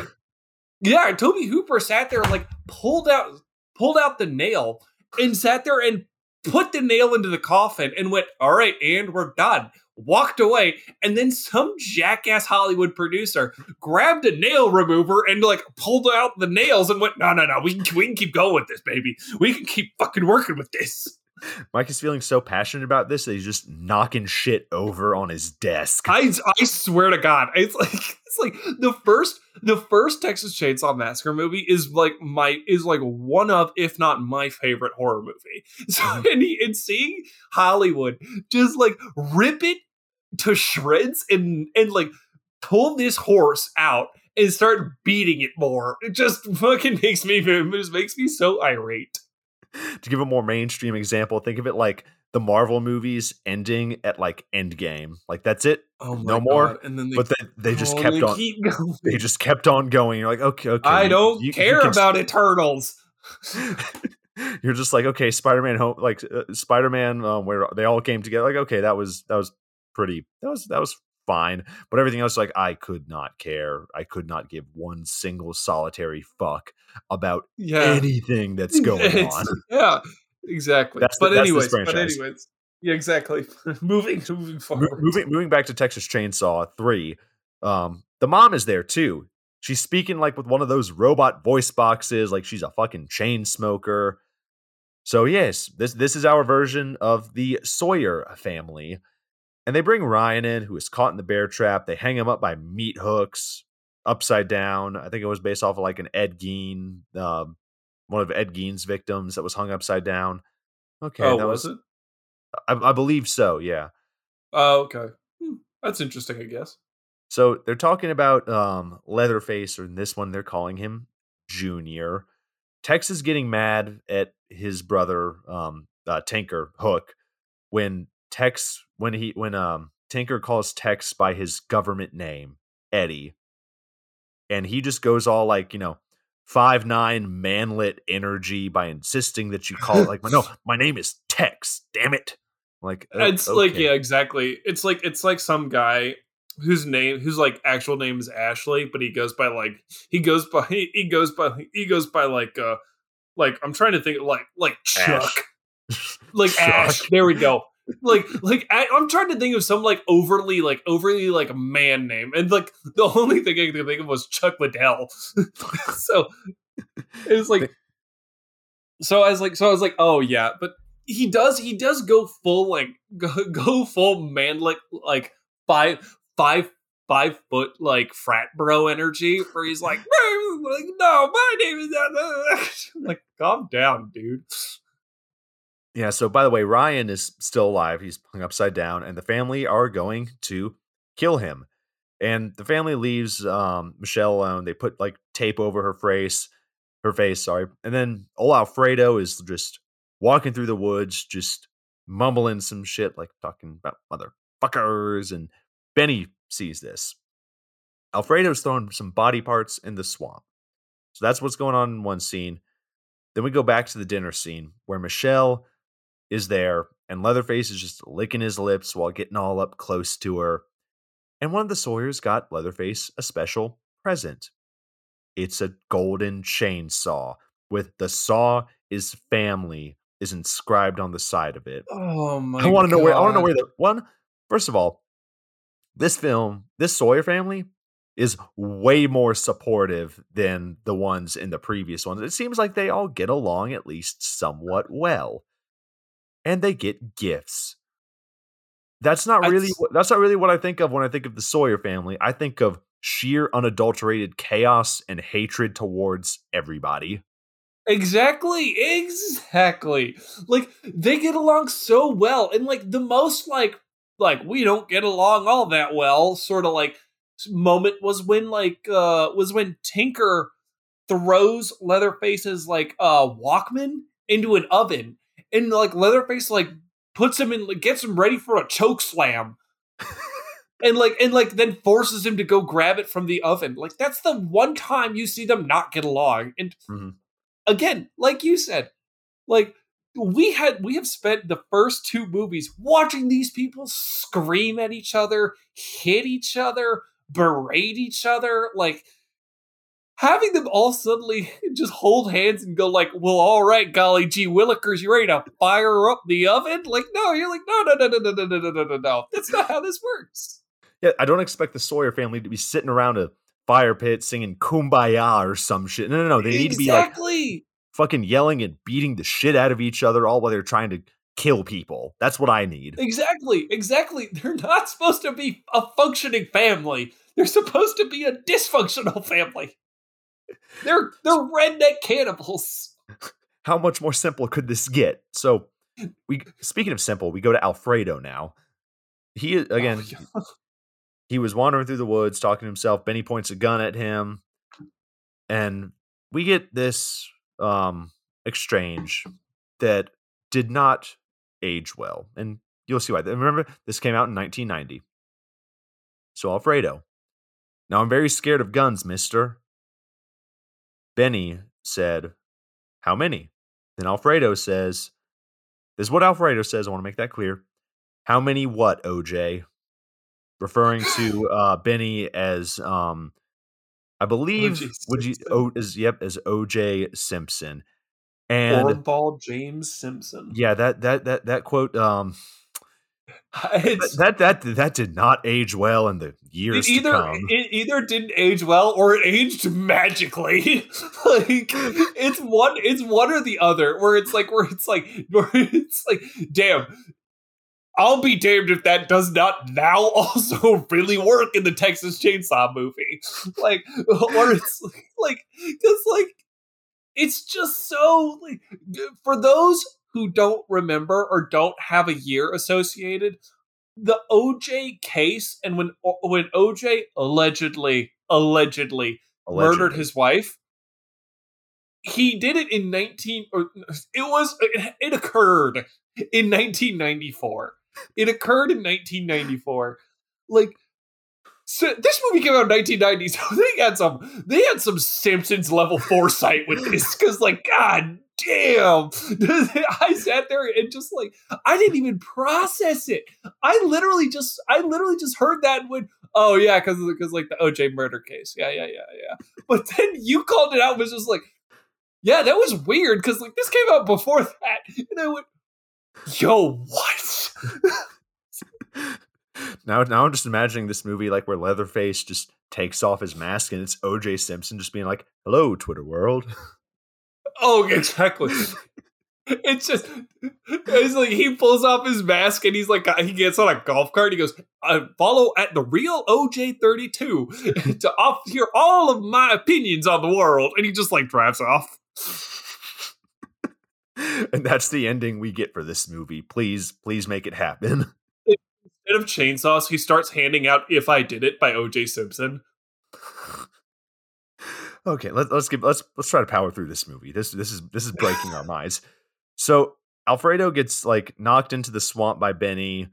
Then we go back to Leatherface sitting at like a makeup chair.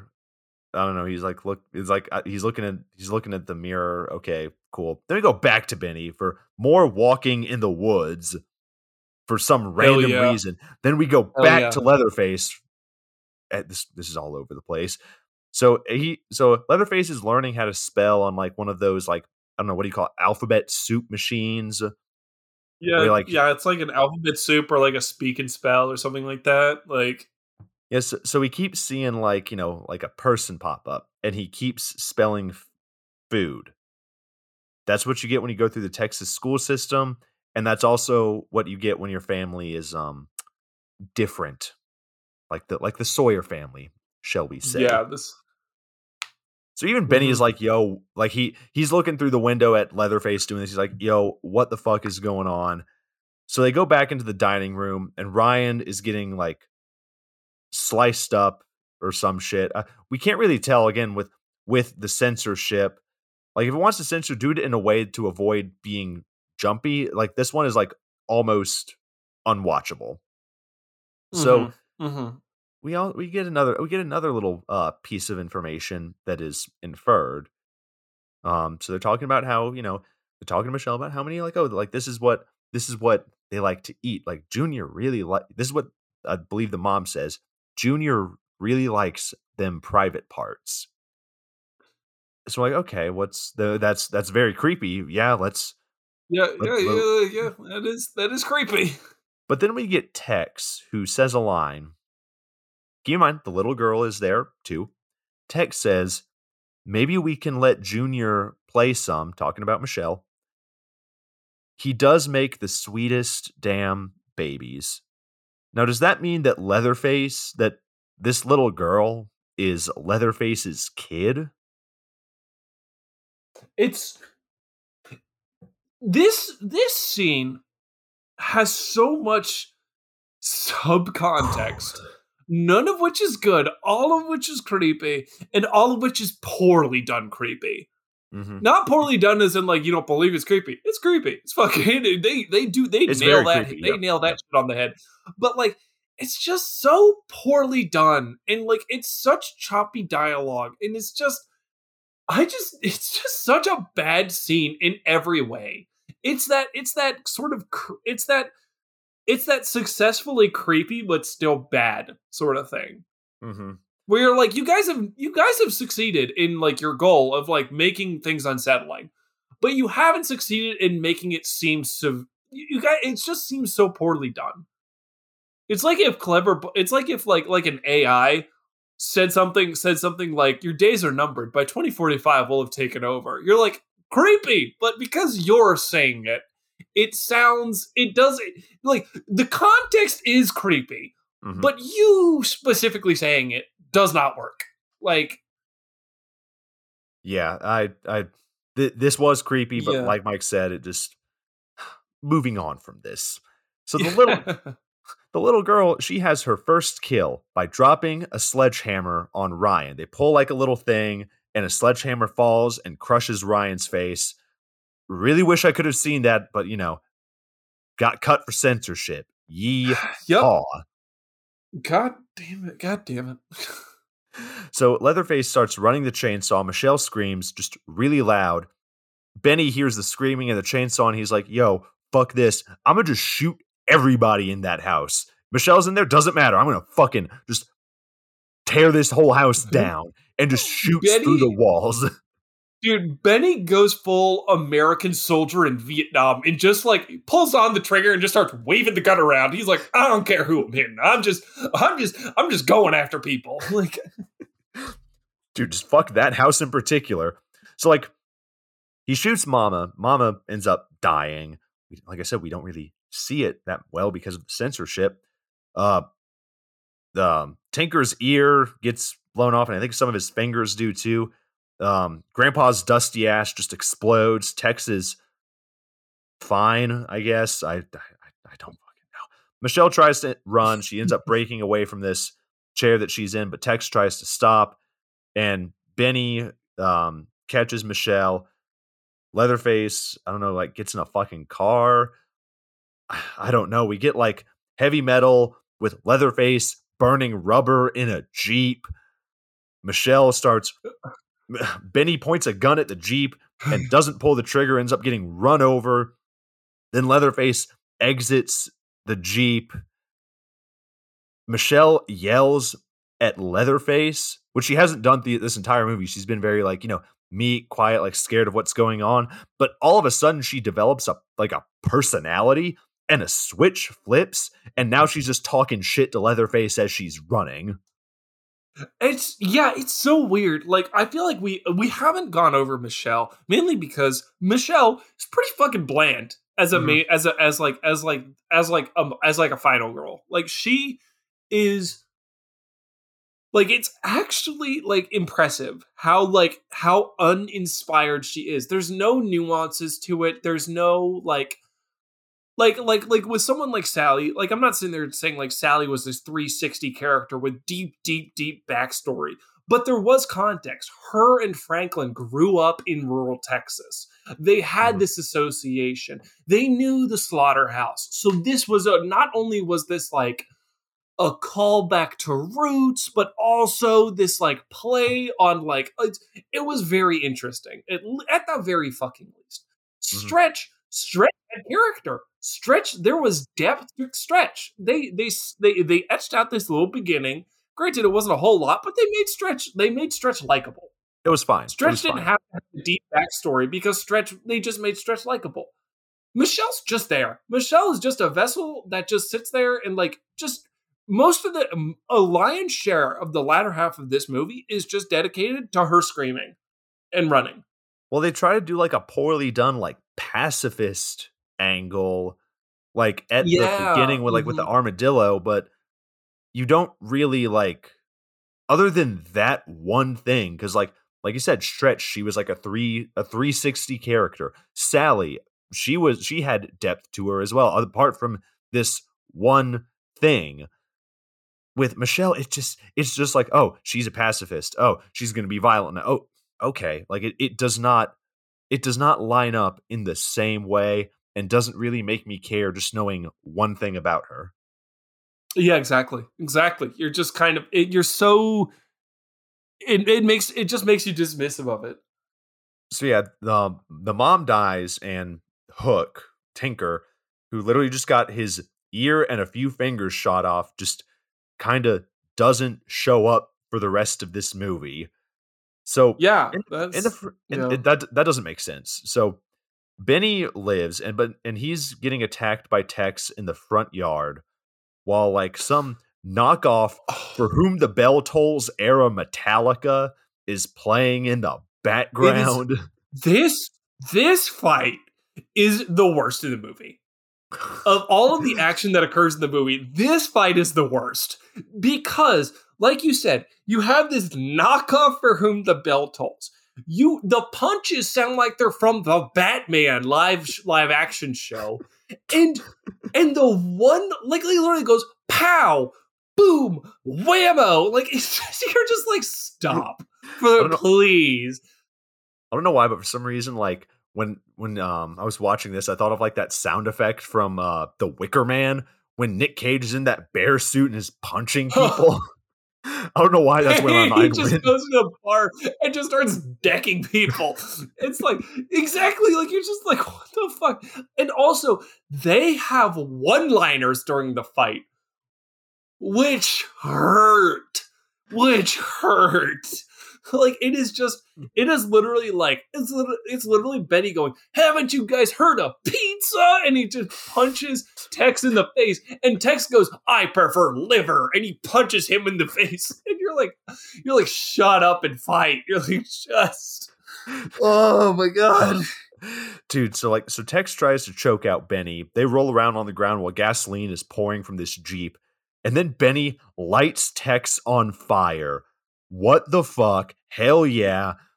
Tex like runs around for a little bit, and then the Jeep blows up. The little girl is like watching from the window. This scene was absolute chaos. I was kind of here for it. It's This not scene. good, but I'm like, yeah.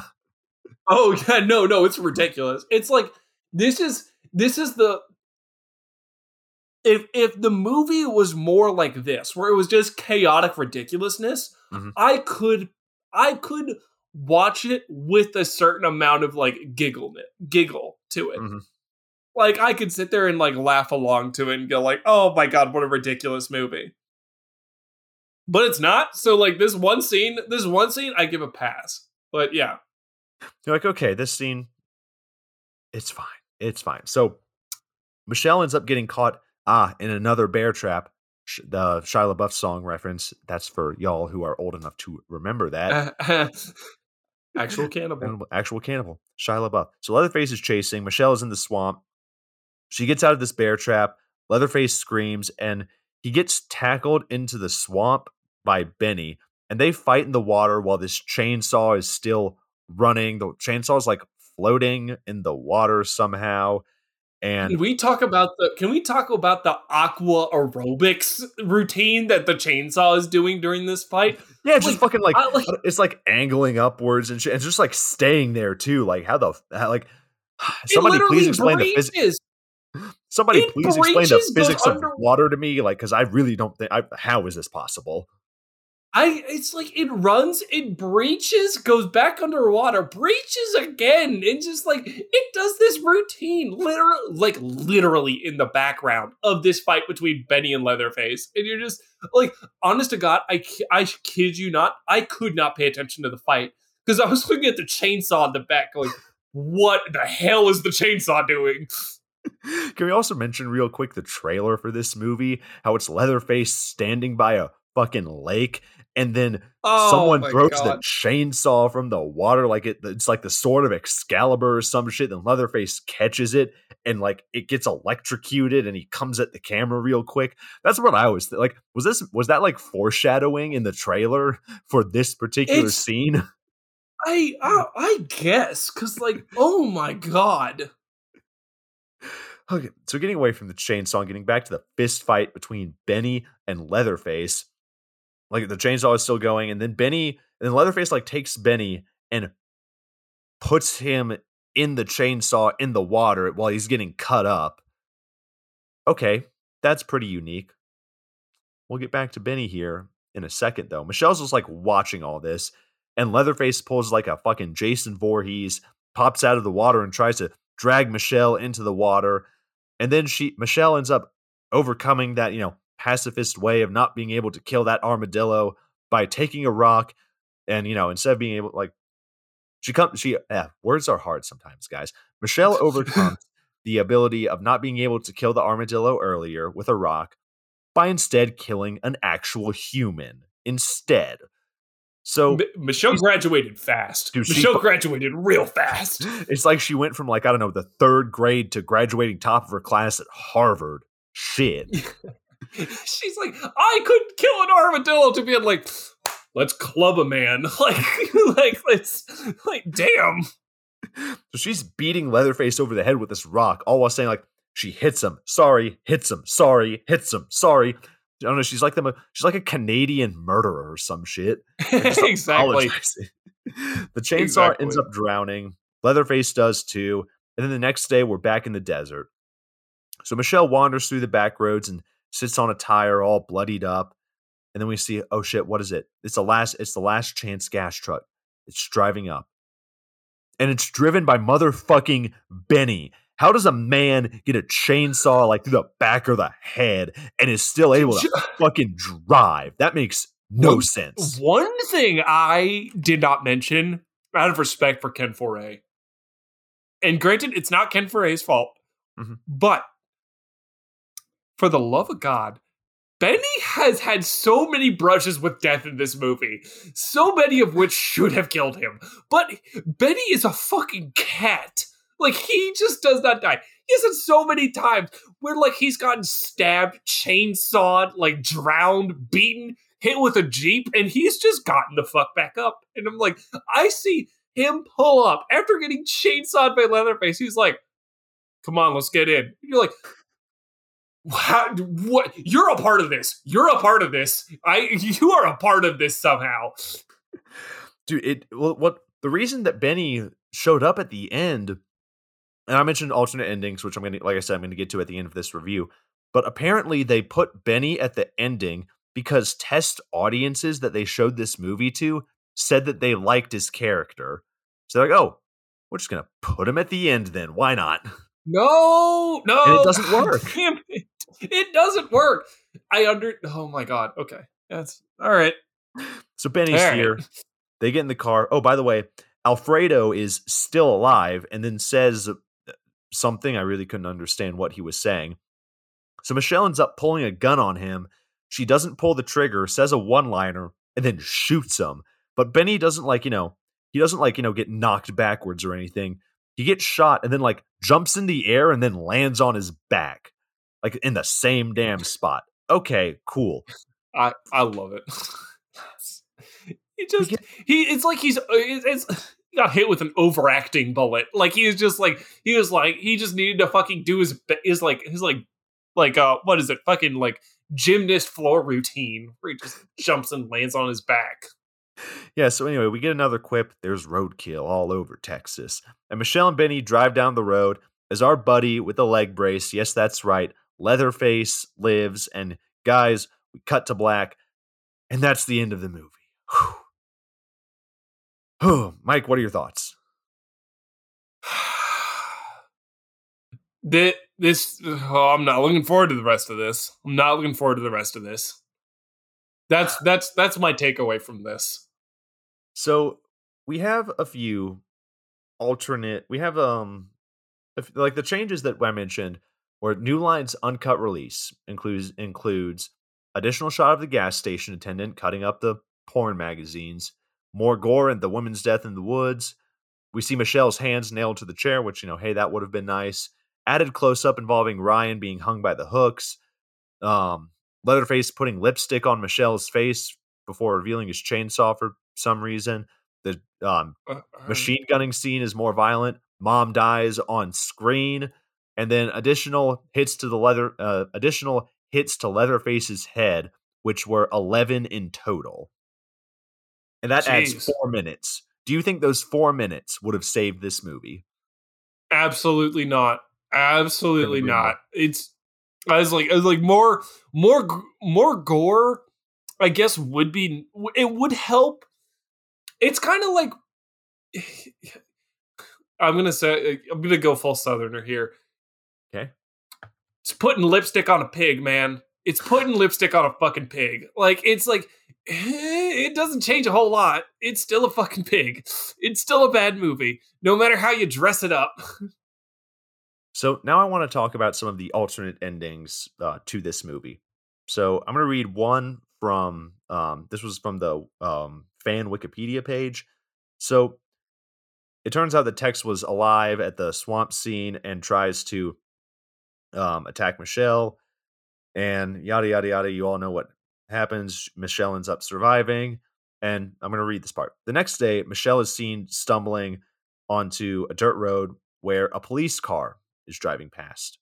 And the car stops, and it is revealed that the little girl was retrieved from the house. She's in the back seat, and the girl taunts Michelle with her skeleton doll before the car drives off, and Michelle is left kneeling on the ground, laughing in hysteria as she realizes the Sawyer clan will never really die off.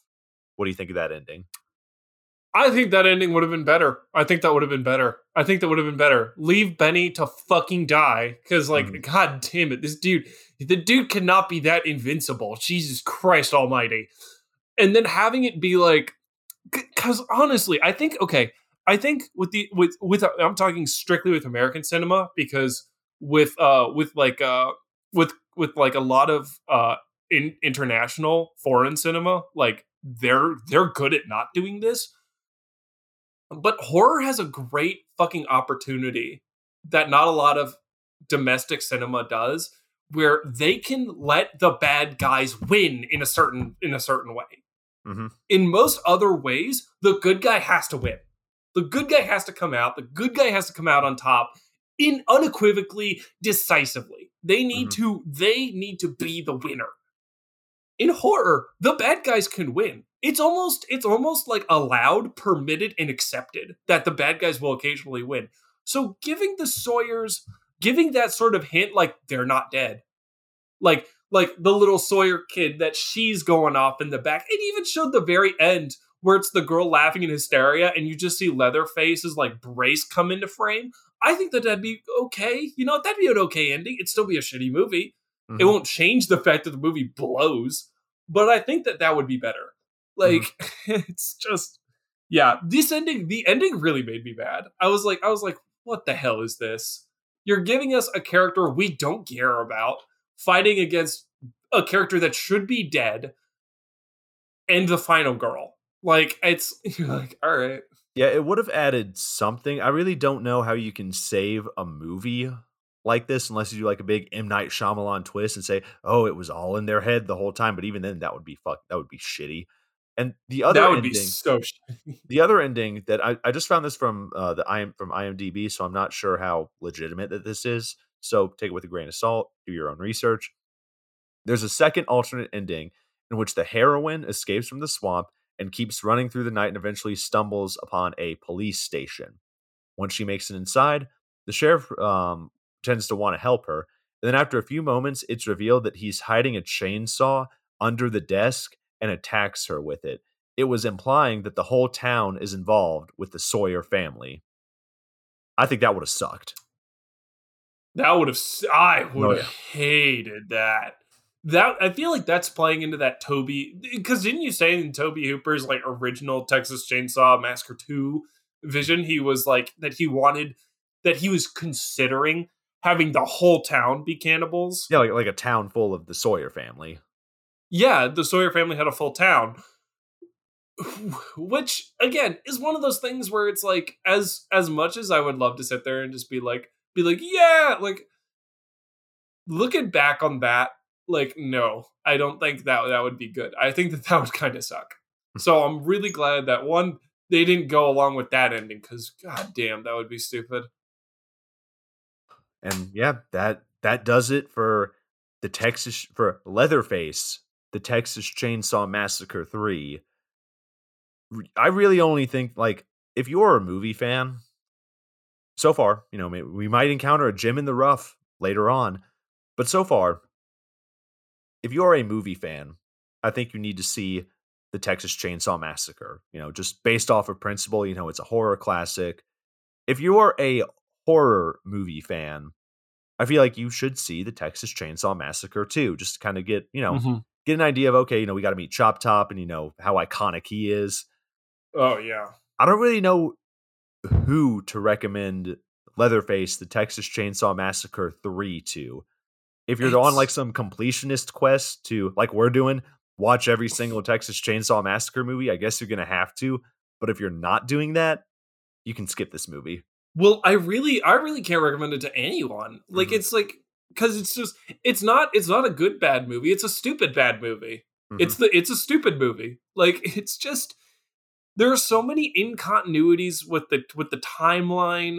Like, things don't make sense or line up. The ridiculous points aren't funny, or like they don't add brevity. They're just ridiculous. And you're like, oh, like, yeah, exactly. Like, if you're on a completionist quest, you're gonna have to watch this movie. Outside of that, you don't need to.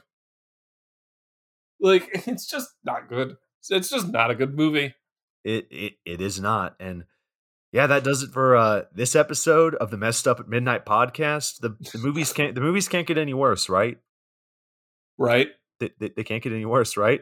Please don't tell us it can get worse.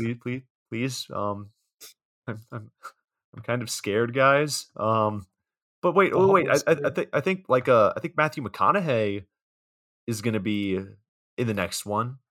So that'll be good, right? Renee Zellweger is in this movie. It can't be bad, right? It can't be bad. There's no way it's bad.